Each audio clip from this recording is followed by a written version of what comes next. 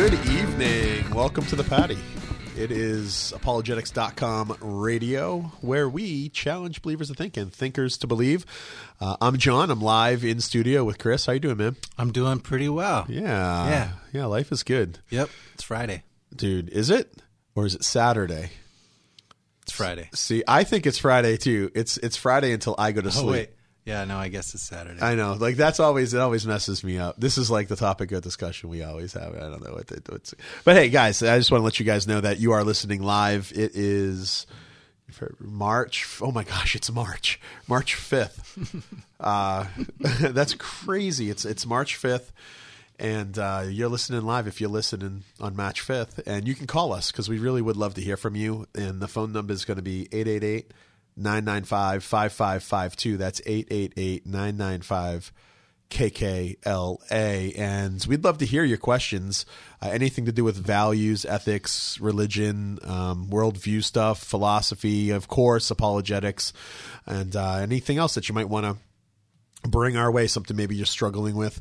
Maybe we could lend some advice. 888-995-5552.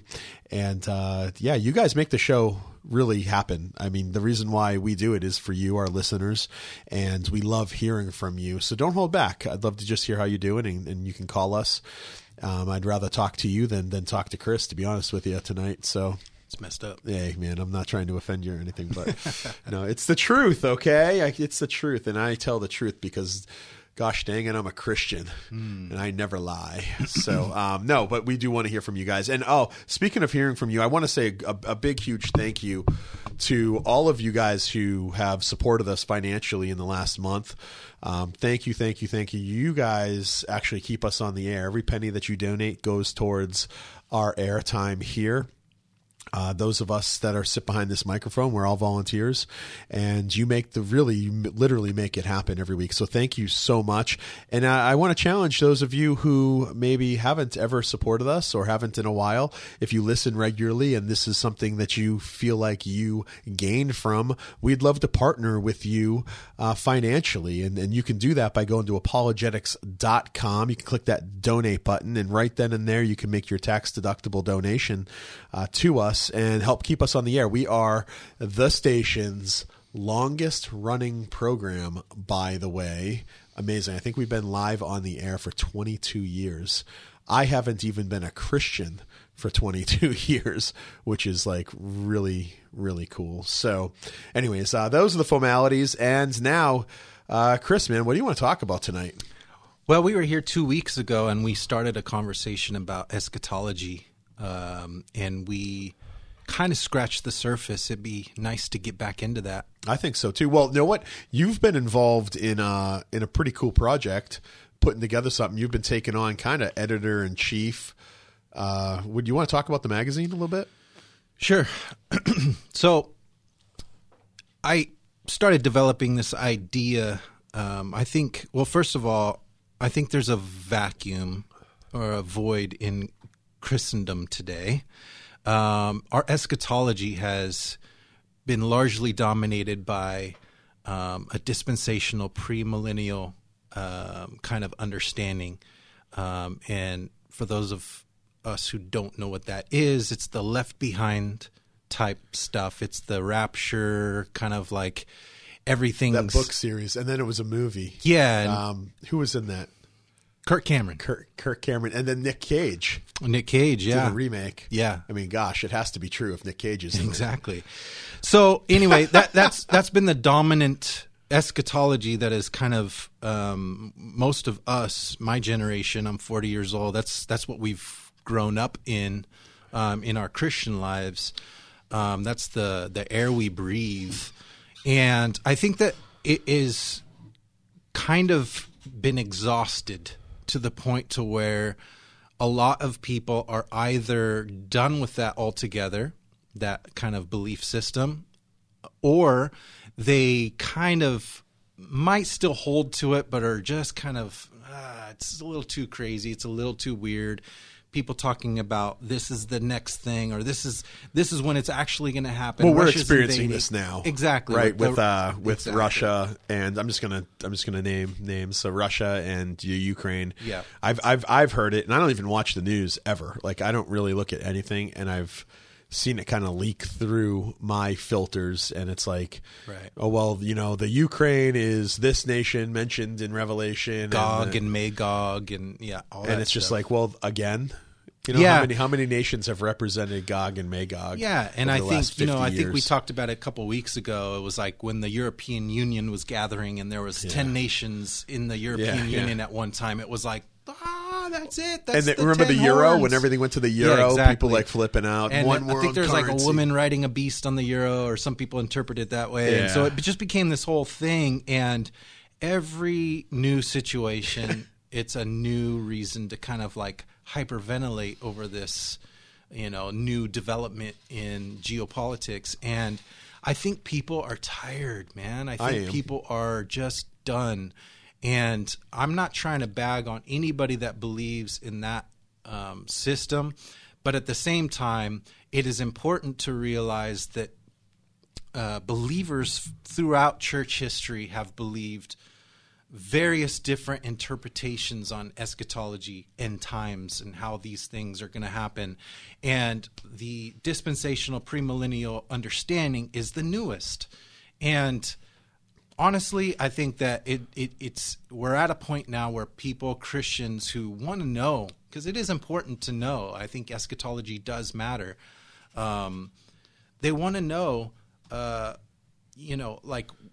they want to get back to, I guess, those foundational kind of understandings. The Puritans, for the large part, were all post-millennial. So a lot of the institutions that we have that have kind of built into our culture and kind of created sort of the higher education culture in our country were all post-mill. So, all the Ivy League schools and all that all started as divinity schools built by post-millennial Puritans who were thinking long-term, and they were thinking about investing in our culture and creating a Christian culture, kind of marrying both the sacred and the secular, as opposed to separating them as two distinct things. Yeah. And so, anyway, people are trying to. There's a ton there, like in what you just said, dude. Because like we can, right there, you kind of, it's a perfect. I don't know if we want to go there yet, but it's a natural lead in, like why this matters. I feel like that's also like. I want you to keep going on what you're saying, but I want to make sure that we get back to like the very practical outworking of this and why these conversations matter. Listen, I don't really have a dog in this fight. I don't have a chip in this cookie. Right. You can believe whatever you want about end times. I haven't done a ton of research on it. I just know that the more I look at the world around me and the more I read the scriptures, the more a post-millennial view of the eschatological position of postmillennialism makes the most sense. Yeah. But it also, I think, is the best as far as living it out and the best outlook on things. And you just mentioned it. The universities in this, I mean, you look at the major Ivy Leagues, like the 4 or 5 first ones that were in this country, Harvard, Yale, Princeton, maybe not Princeton, Harvard, Yale, a bunch of them. Mm-hmm. They were all founded by churchmen seeking to do church business, mainly train up missionaries to spread the faith. And they did that from a post-millennial viewpoint, because it's a viewpoint of conquering, right? Where we want to go out and we know who our Savior is. We know he's won the war. He's won the battle, and things will get better. And we're going to participate in that. So it's a really positive, for me, it's a very positive view of, and very optimistic. Yeah, it's optimistic is the word. So anyways, I didn't mean to interrupt you. It's just like a good point, I feel. Yeah, I think, and that's I think what we need to get back to. And like I was saying, there's a void there, there's a vacuum there, and the dispensational kind of era, I think, is coming to an end.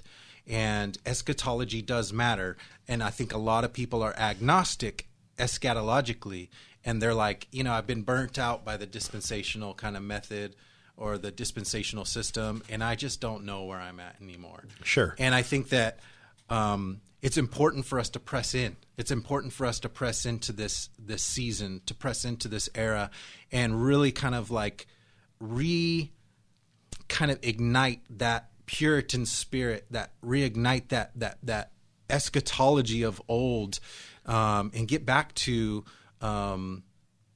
just building and taking dominion to press the crown rights of Jesus. He's on the throne. Yeah. And he is ruling and reigning. All that we are called to do is to go, therefore, because he's ruling and reigning, and disciple the nations. Right. And disciples.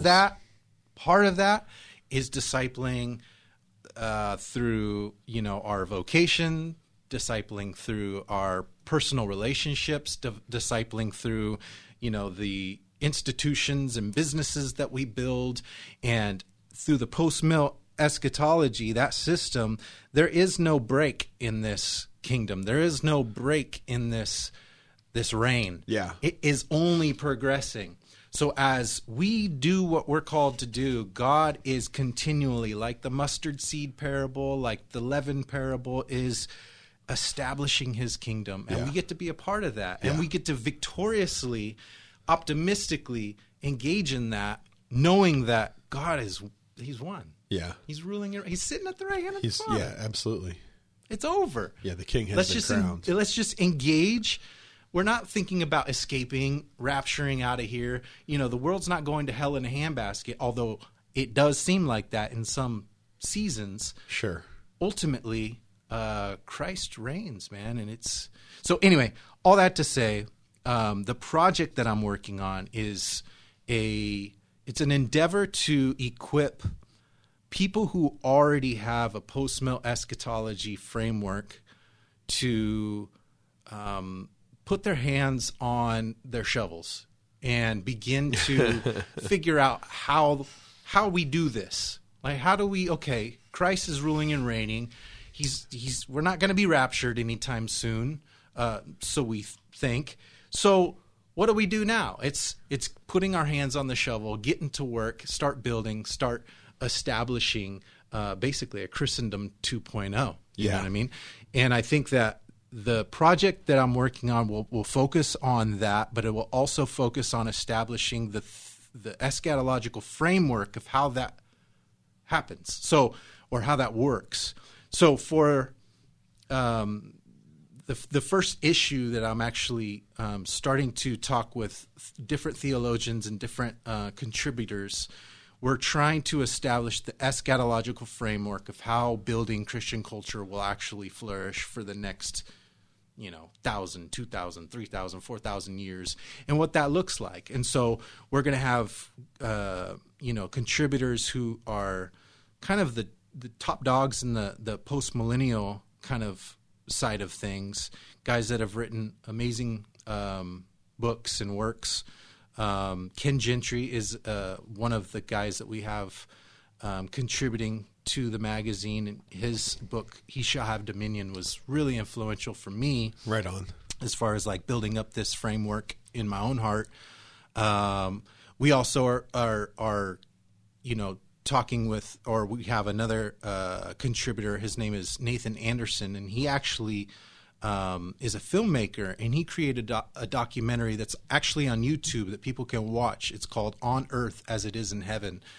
And it's probably one of the most impactful presentations of the post-millennial framework that you can find online, because it's all video, it's all interviews with That's awesome. Really influential, really smart post-mill guys explaining the system and explaining the eschatology for people that are unfamiliar. And so we have him contributing. We also have a few other pastors contributing as well. So we're trying to build up this magazine into a culture building. So we're going to have blue collar entrepreneurial type pieces in there as well, but also an eschatological kind of framework kind of component. But also culture needs art, and so we're going to have. There you go. We're going to have some art in there. I'm a graphic designer, so we're going to have. It's basically just going to be this kind of culture, eschatological kind of smorgasbord of stuff, all packed into a magazine, and it's being kind of framed out as we speak. I'll have more to talk about, in the coming months. But it's coming together. We've got I've got a few articles already submitted for the first issue, and I'm pretty excited about that. And the art is being worked on as we speak. So anyway, it's a cool project. I'm stoked about it. I'm happy that I get to kind of like exercise my own giftings, being the art side, and well, it's also you're kind of practicing what you're preaching here, right? So taking dominion, and seeking to further the kingdom of God through a very artistic format, a magazine, ultimately. And oftentimes, I can think of maybe one other Christian magazine. There's a magazine called Salvo. I don't know if you've ever seen it. Mm-hmm. They do a really great job at their hard copy magazines. They have a website too, but they're usually hip, and they look good. The design's done well. And because that's part of it, right? And something that you wrote that you sent to me, you said our lack of civil engagement, our almost unanimous withdrawal from higher education, our surrender to secularism, our lack of focus on the arts, entertainment, and even politics, I believe, is all coming to an end. Our world has suffered too long, and because the ambassadors to our culture, representatives which were meant to change it and bring it to Christ, have been preoccupied with escaping the world instead of engaging it. And that's one of the reasons this is why what we believe matters, right? Ideas have consequences. Right. And the idea of where the world is heading, end times, our eschatological views actually matter. And this is a great example of you trying to take your talents, which you've been gifted with by God, and putting them in play, in a very significant way. I'm super stoked for the magazine to come out. So, okay, I want to just kind of catch up on where we kind of left off and define our terms a little bit, because we've already used them a bunch. But yeah, okay, so post-millennialism in 2 or 3 sentences, how would you define it?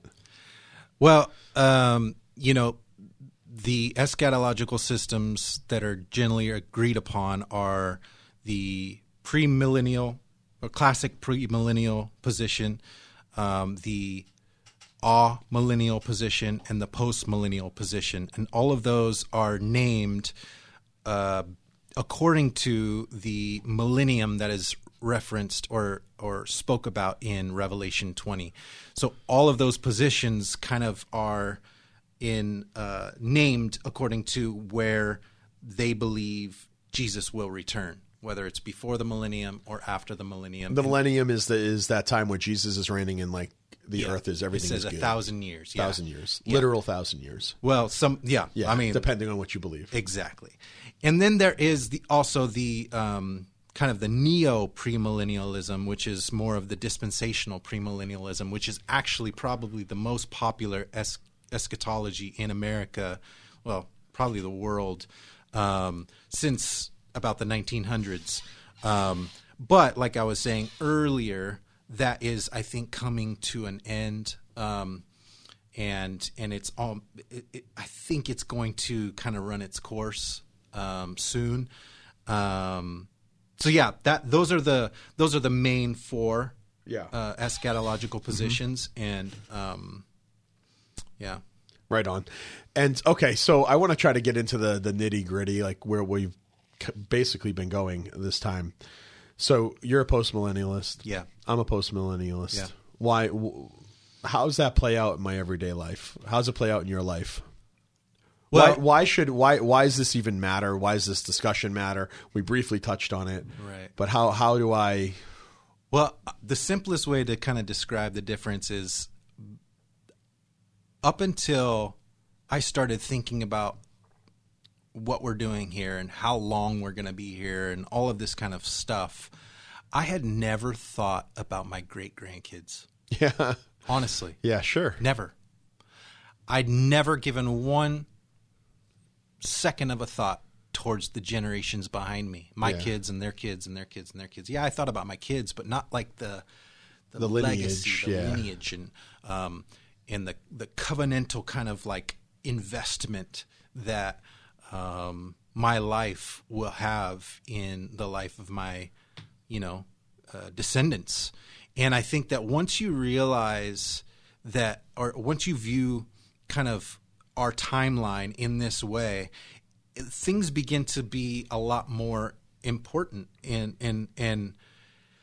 like you had said it, or you read it, you know, our preoccupation has been, oh, this world it's only going to get worse. Yeah. And Jesus, come back. Please come back. Jesus, come back. Come back now, Jesus. And yes, we do want Jesus to come back. Absolutely. Please, God, right now. But and that should be clearly stated too. Exactly. Our position includes definitely, you know, a physical appearance of Jesus coming back. Right, definitely.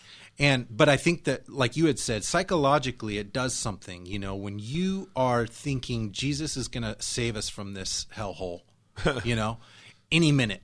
Yeah. You lose sight of the discipling the nations aspect of the Great Commission. You lose sight of the long-term kind of investment that I believe we're called to do here in building institutions, you know, investing in our descendants after us, and all these things that I believe Christians as the salt of the earth are called to do. We lose sight of that, and we think about escaping the world rather than engaging the world. And I think that is probably the biggest day-to-day mindset change that I've had in my life, of just refocusing. And it's hard to put your finger on it, but it really is it's a worldview change. It changes the way you view the way you view everything. It changes the lens. You know what I'm saying? Yeah, absolutely. And I totally agree with that. You know, when I kind of experienced this shift, and I didn't even know I was a dispensational until after I became post-millennial. It's just what I learned. You know, I was a fairly new Christian. Nobody used these terms around me and stuff. So I kind of fell into that because it's a prevailing view out there, I feel like. Mm-hmm. And there was this sense of kind of like hunkering down in our own conclaves, hiding, waiting until Christ comes back, and then kind of jumping out and heralding Christ. But the post-millennial perspective is no. We do that now. Like you've used the term or the phrase "take dominion." Right. You know, the world is ours, right? I mean, everything that is Christ's is ours, and we lay claim to it. And it's time for us to go out there and take dominion over all these aspects. It also motivates me in living out my theology very practically, right? In spheres that I mean, my marriage, for example, right? I take charge of my marriage in a way that is very real because of my outlook on eschatology. The way I view justice and race issues, especially recently, the way I view even the problem of evil. Mm-hmm. You know, I view the problem of evil very, very differently because of the way the way my shift in eschatology has happened. So there are practical outworkings. You know what? We have a caller actually. So let's take our first caller here. We have Dominique, I think. Hey, Dominique, are you with us? Hey, how's it going? Hey, what's going on, man? Did I say your name correctly? Yeah, you did. You got it correct. Fantastic. Yeah, all I have is you have a question. So what's that question, man? Yeah, so I have a friend that's very dear and near to me. Her name is Alex. And, well, she explains herself as or she identifies herself as a Christian. However, she has explained to me as well that she is not ready to follow God, and she wants to find Him on His own time. And for now, she wants to live in the world, and she's going out to clubs, and she's giving into her gay side. I would guess you would call it. She's bisexual, and she still wants to continue to, go forward with that side of her. But she still says that she believes in God and believes in what she says.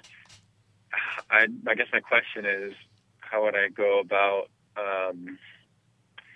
that situation if I could do anything? Yeah, I think it's a great question. Chris, do you have any advice, or do you want me to start, or? I would just, I think it's important. I think it's as important as it is to comfort and come alongside those who are doubting or confused about their faith. It is just as important to speak truth. Yeah. And it is just as important to communicate what the Word of God says. And so I think that although, we want to be as loving and try to be as genuinely compassionate to people that are trying to figure things out, sometimes people need to hear the honest truth. And I agree. They need to hear the truth. I think your friend, I think you said her name was Alex. And so Alex is saying she believes one thing. I'd ask questions, man. I'd say, you say you believe in God. Well, what's that mean? What does God look like to you?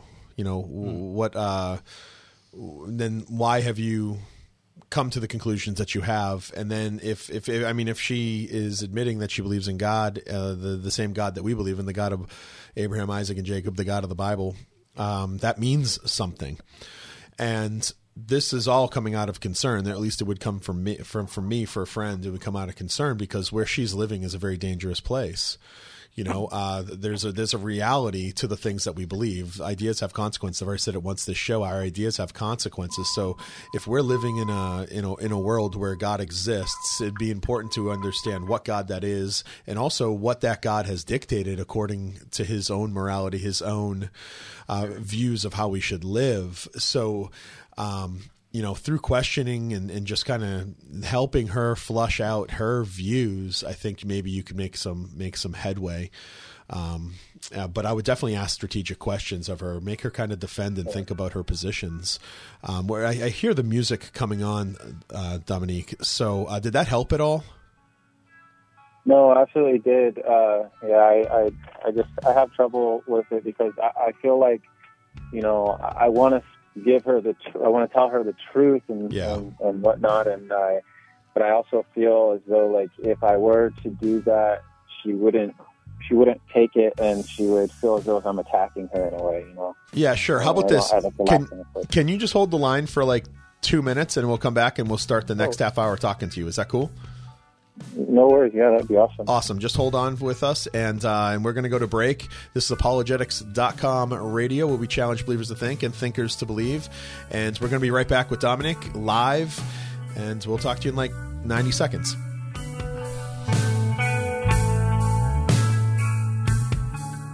The mission of apologetics.com is to challenge believers to think and thinkers to believe, on the radio, on the internet, and now in the Life of the Mind conferences.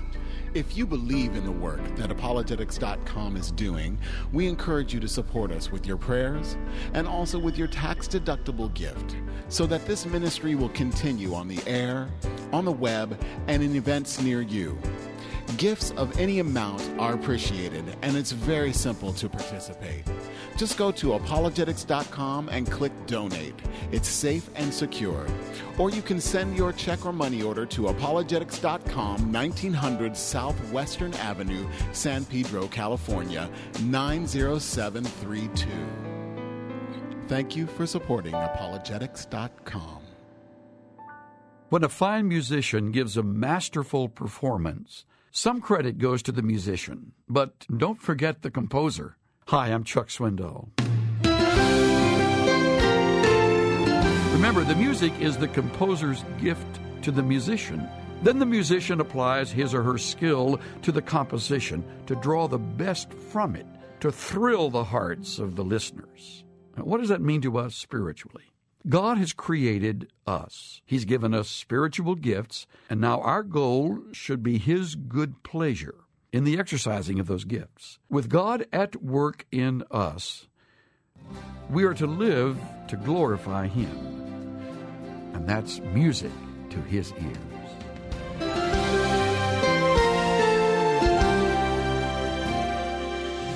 Pastor and teacher Chuck Swindoll. Visit Insight for Living's website at insight.org. This is John MacArthur with another edition of Portraits of Grace.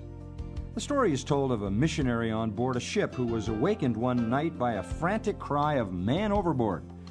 Immediately he grabbed a portable lamp and held it at the window of his cabin. He couldn't see anything. The next morning he was told the flash of his lamp emitted just enough light to enable those on deck to see the man and rescue him. Wow. Darkness is even more debilitating in the spiritual realm because it represents sin. Fortunately, Christians have been called out of darkness into God's marvelous light. Praise Him for granting you the saving grace and the illumination of His Spirit so that you could recognize His truth and respond accordingly. Be a light that shines for the sake of others. This is John MacArthur looking forward to bringing you more Portraits of Grace.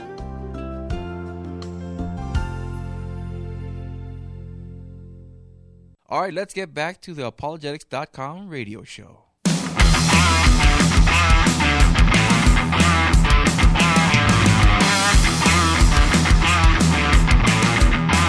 And just like that, we're back. In the twinkling of an eye, we're back. We're back. Yeah. Back in the seats, back in the saddle again. Chris and I here, Apologetics.com radio, where you challenge believers to think and thinkers to believe. And we've been talking about post-millennial stuff, but then we got pleasantly interrupted by a caller, Dominique, with a question. And I'm going to bring Dominic back on, I hope. Are you there with us, Dominic? Yes, sir. Dominic, awesome. He's here. And you called in, and I'm just going to kind of offer a brief summary. You have a friend. Her name is Alex, and she's kind of struggling. You know, she's a self-professed, well, you said believer in God. I don't know if she professes to be a Christian, and I haven't clarified that yet. But believer in God. Yeah, she does. Okay, so she says she's a Christian. She identifies as a Christian, but then she's also chasing, bisexual lifestyle. I say that in scare quotes because I don't actually typically use that language to describe this stuff. So she would also classify herself as a bisexual. And so she's saying, I believe in God, but I want to find God kind of on my own time. And she's really just trying to live it up. I'm assuming you guys are still young, probably in your 20s. Yeah, I'm 22 and she's 21. How did I know that? Yeah.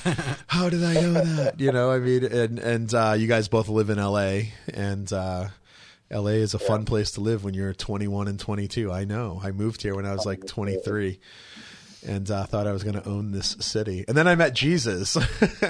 But yeah, so before we went to break, you were kind of saying that you were just kind of concerned because, and I think it's a legitimate concern, Dominic. I think it's a legitimate concern. You don't want to like kind of crush your friends. You certainly don't want to lose your friendship over it. And I think they're valid concerns, man. But at the same time, what does it profit a man to gain the world if he loses his soul? Right?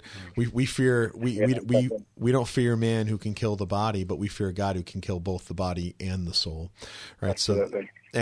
So honestly, the truly loving thing to do with Alex is to have these conversations in a way that's suitable. I'm not saying you don't want to, thump her over the head with your Bible. You don't want to I travel the country and talk on a number of different topics, right? So I work for Stand to Reason. That's my real job. And the main subject I've been talking about for the last 3 years has been suicide. So I hear like incredible stories from people, sad and also very positive. And I had one young lady come up to me and she told me that her pastor and her friends have completely disowned her and told her she's going to hell because she's wrestling with her sexual identity. And this is from a 14-year-old girl. We don't want to do that. We don't turn our back on people. We love people. But at the same time, part of loving people is sharing the truth with them.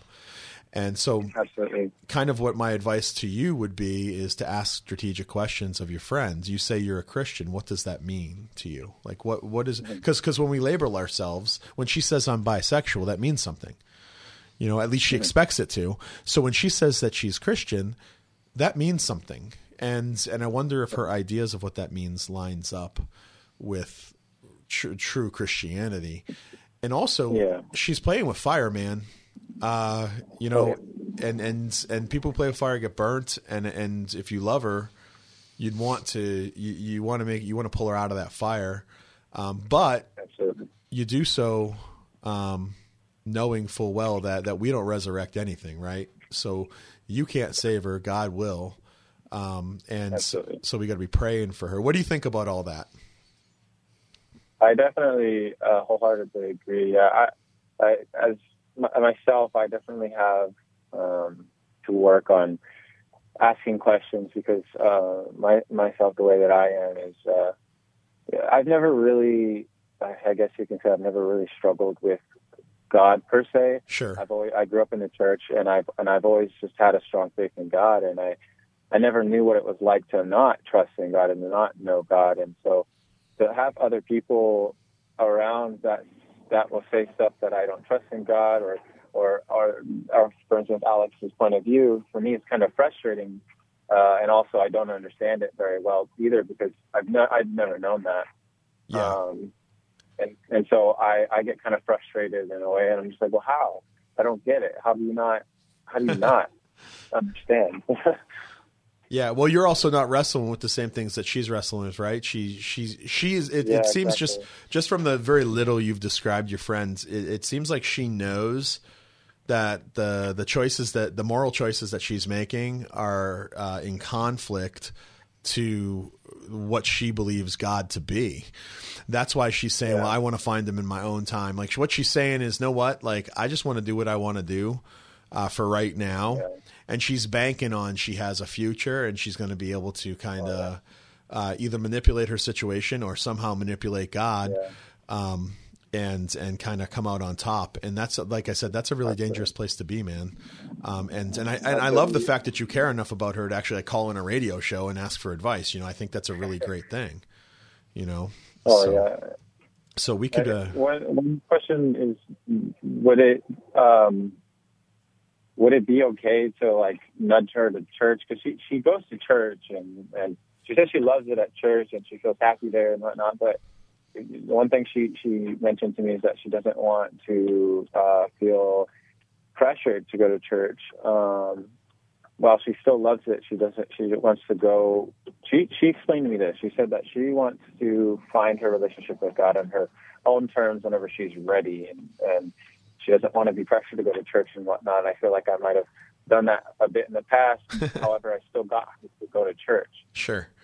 I mean, I think it's totally acceptable for her to go to church. I'd ask her again, man. So I'm all about questions when I'm talking to people. I'd ask her, like, so you want to, like, I honestly, like, right now, Dominic, like, talking to you, I have no idea what she means when she says, I want to find God on my own terms. That's just not how it works. And it's like, so I don't know. I want to know what she thinks that means, you know, and I don't want to be pressured in the church. Like, well, what's that mean? Me inviting you to church, is that pressure? Because like, I love you and I want to kind of share my Sunday with you. And I mean, I'm assuming you go to a good church or someplace that you're comfortable going. So, and she's claiming to be a Christian. So it seems like on Sundays is the place for her is church, you know, and so, no, I think inviting her there, there is a fantastic, have you ever heard the name Becket Cook? Becket Cook, I don't think I have, no. Okay, so Becket Cook is a really good friend of mine. He has an incredible YouTube channel. He also wrote a book called Change of Affection. Now, this guy is, I mean, he's unreal. He is, so he was like a bigwig in Hollywood. Until fairly recently, until only a couple of years ago. He was a major set designer for fashion shoots. He was in commercials. He's an actor. He's a screenplay writer. He's done everything in Hollywood. Super successful, friends with everybody. He was sitting at a coffee shop in West LA here, and one day he noticed a table of people sitting around their Bibles. So a friend, a gay friend of his, he's gay. A gay friend of his challenged him, said, hey, go ask what those guys are doing. So he walked over and said, hey, what are you guys doing? The guy said, hey, we're having a Bible study. And then he pressed in. Becket said, well, do you believe homosexuality is a sin? And the guy said, that's the way the Bible describes it, and that's what I believe. And it started the dialogue. Well, the guy asked him to go to church. And he went to church that weekend, and he ended up getting saved at that service. The way Becket describes it is he literally just felt the Holy Spirit rush over him. And in that moment in church, listening to the pastor preach on Romans 8, said, I now recognize that the way that I'm living my life is not pleasing to God. God exists. I should be pleasing him. My sexual life, my sex life is not pleasing to him. Now, he's not straight. He still has same-sex attractions, but he's chosen to live a life of celibacy because of this. And his book, Change of Affection, is absolutely phenomenal. One, I would recommend that you read it first, that you just buy it and then you read it. And then 2, if you like it, I would maybe possibly try to give it to your friend. Say, hey, just tell her the story. I called up a radio show. I asked them for advice. The host, John, said, I've read this book. I really liked it. I was wondering maybe if you'd read it too. And maybe we could talk about it. It'd be a great, it's just a great introduction. And he offers some very practical tips. Like he answers questions like, well, isn't it like kind of cruel of God, to not let you live out your feelings towards men? He answers these very practical, hard questions that all of us kind of wrestle with. And it might be a great place for you to start. So it's Becket Cook, Change of Affection. And you can hop on when we hang up, you can hop on and check out his YouTube channel. He's doing like some really great. I'm literally traveling around the country with him, interviewing him on these stages of like, we have like 3,000 people in the audience, and he is like totally rocking it. And there's another name out there if you want a great resource, similar situation. His name is Christopher Yuan, Yuan. Christopher Yuan has another amazing story. If you just Google his name, Google Christopher Yuan testimony, and watch a 45-minute testimony. It will knock you off your feet.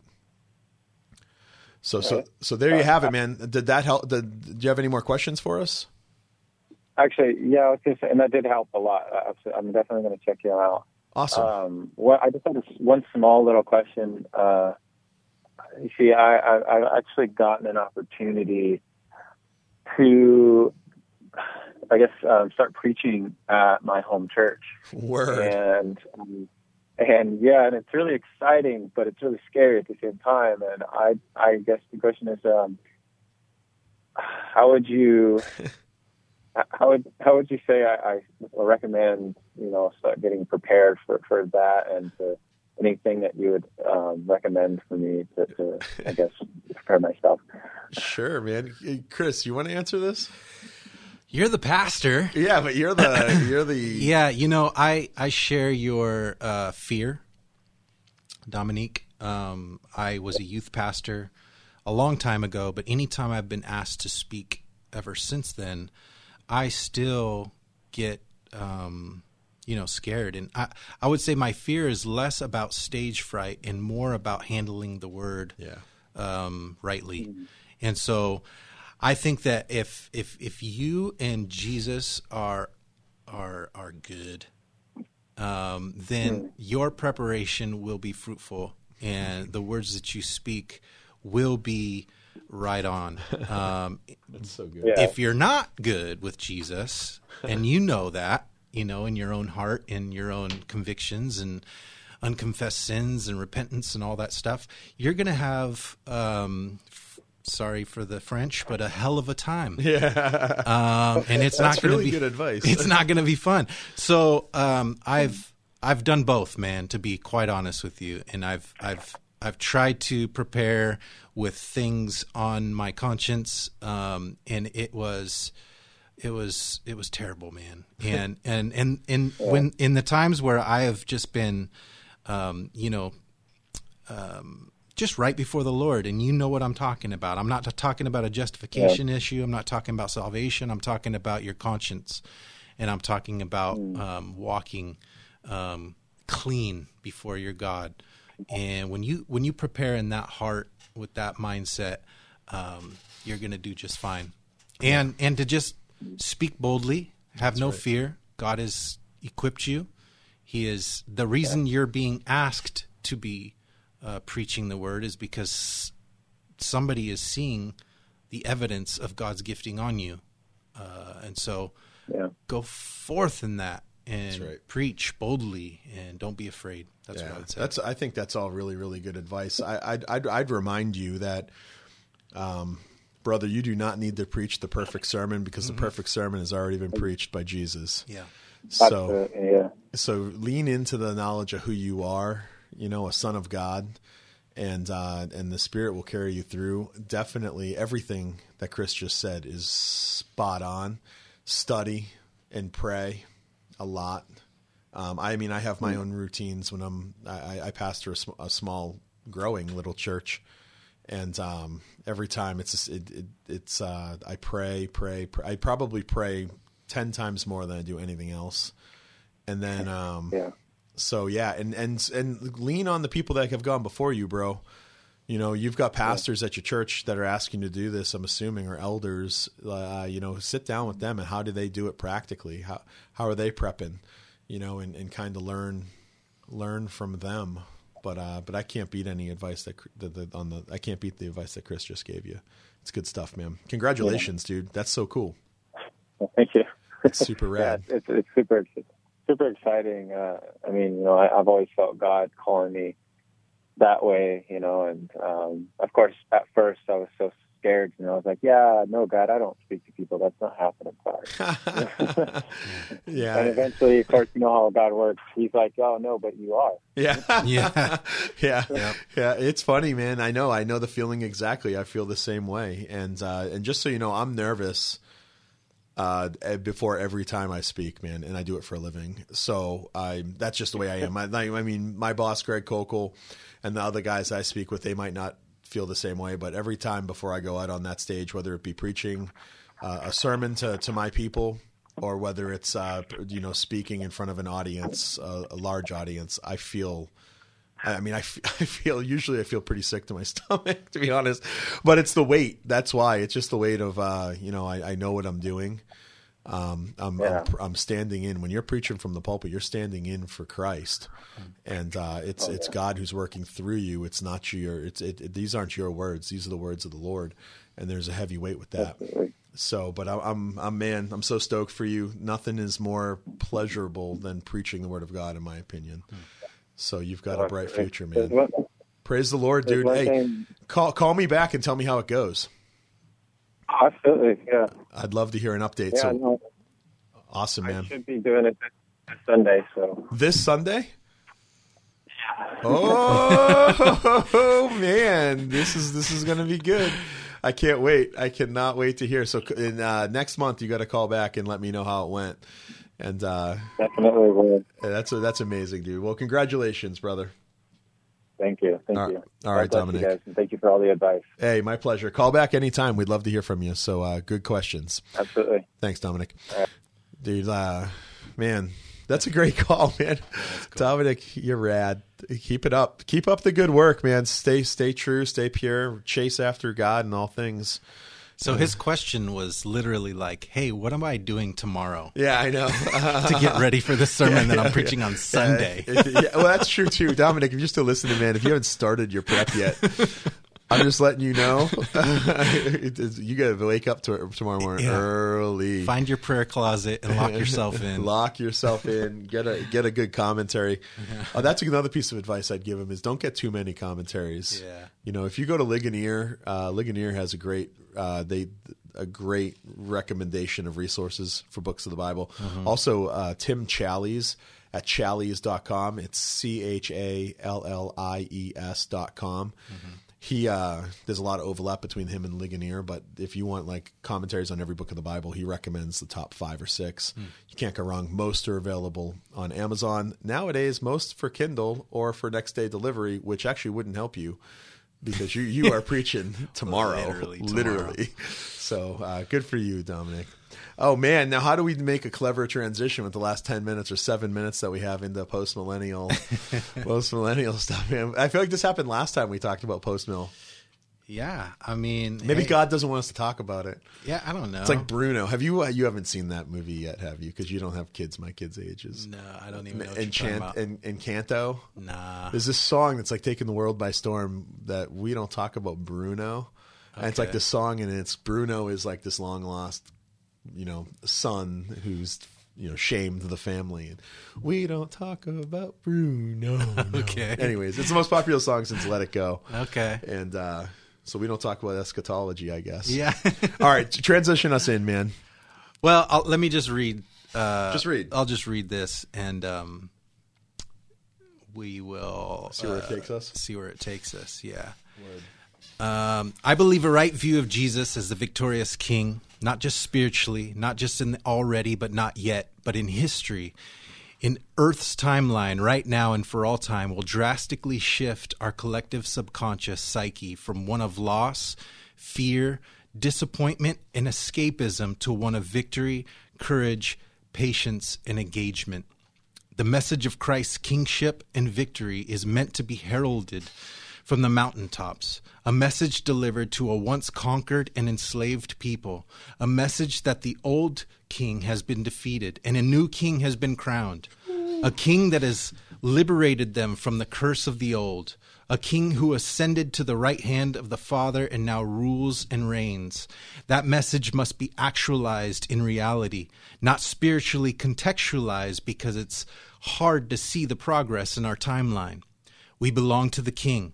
Our charge is to press the crown rights of Christ, to claim ground already purchased for the kingdom, not by might, not by power, but by the Spirit of the living God. Dude. Dominic, if you want a sermon right there, just rewind, copy, paste, you're good to go. I mean, absolutely, man. Well, that's what we're talking about. That's what the post-mill position brings to the table. I mean, it is full confidence, full-on battle. We are ready. Yeah. And not only are we ready, we know we win. Right. So when you fight with victory in mind. It's not an if, it's a when. Right. You know, and there's nothing that's going to stop us. There's nothing. And I will say this, you know, there's all millennial guys who just will not change their position, and I don't necessarily want people to change their position.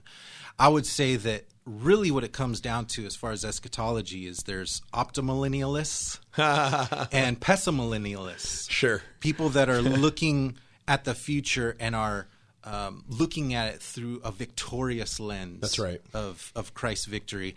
And then there's the pessimillennialists who are looking at it from a standpoint of like everything's going down. Yeah. And Christ will fly in, you know, and just take the church out, and just, the rapture. You know, bring us out as everything just burns all around us. And I think that as long as people are optimillennialists, I think that we can stand shoulder to shoulder, side by side, and fight for the same purpose, for the same goal. I think the attitude or the temperature of our of our Christian world right now is changing so that we can now engage. We can now progress. We can now start building. We can now, you know, press on and move on from this kind of era.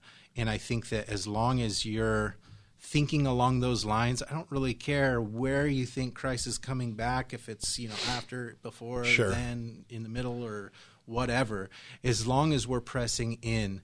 And I will say this, just to kind of like not bag on the dispensational premillennialists, they do a good job right now. I think it's inconsistent.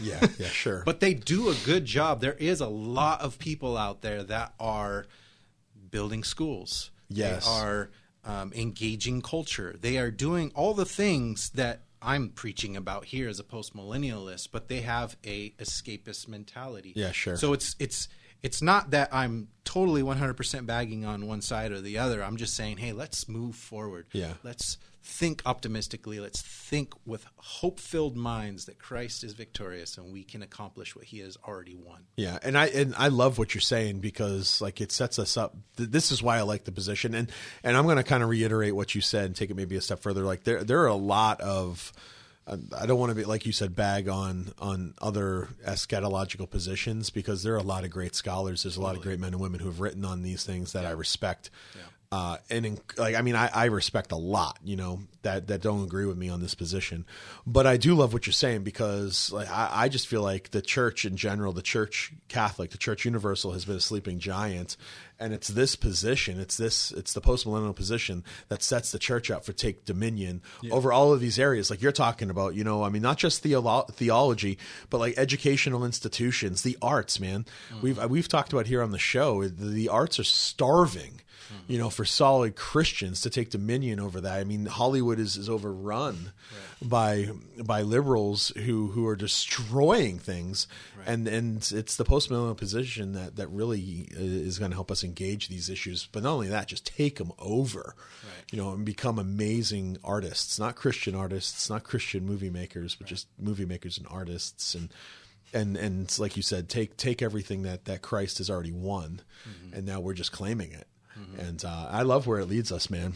I absolutely love where it leads us. So any parting thoughts for us? I mean, we've got like 2 minutes left. Yeah, I just think that, as we engage and as we begin to kind of build along these lines, keeping that mindset, there's this mentality like with Hollywood you mentioned. Hollywood has kind of like created this empire that seemingly seems like like we cannot win. Yeah, that's a lost cause. Yeah, it's not true. It's a lie. There's giants in that land. You know what I mean? Giants. We're grasshoppers. Yeah. But that's right. If we truly believe that Christ is victorious and we are going somewhere eschatologically, then all kingdoms will be Christ's. All industry will be Christ's. All business will be Christ's. They already are. Everything. And so as we press into that, as we build, as we create culture, as we engage in the movie making and the different culture building type endeavors, we can know that Christ one day, maybe not in our lifetime, but one day will take over all of this stuff. That's right.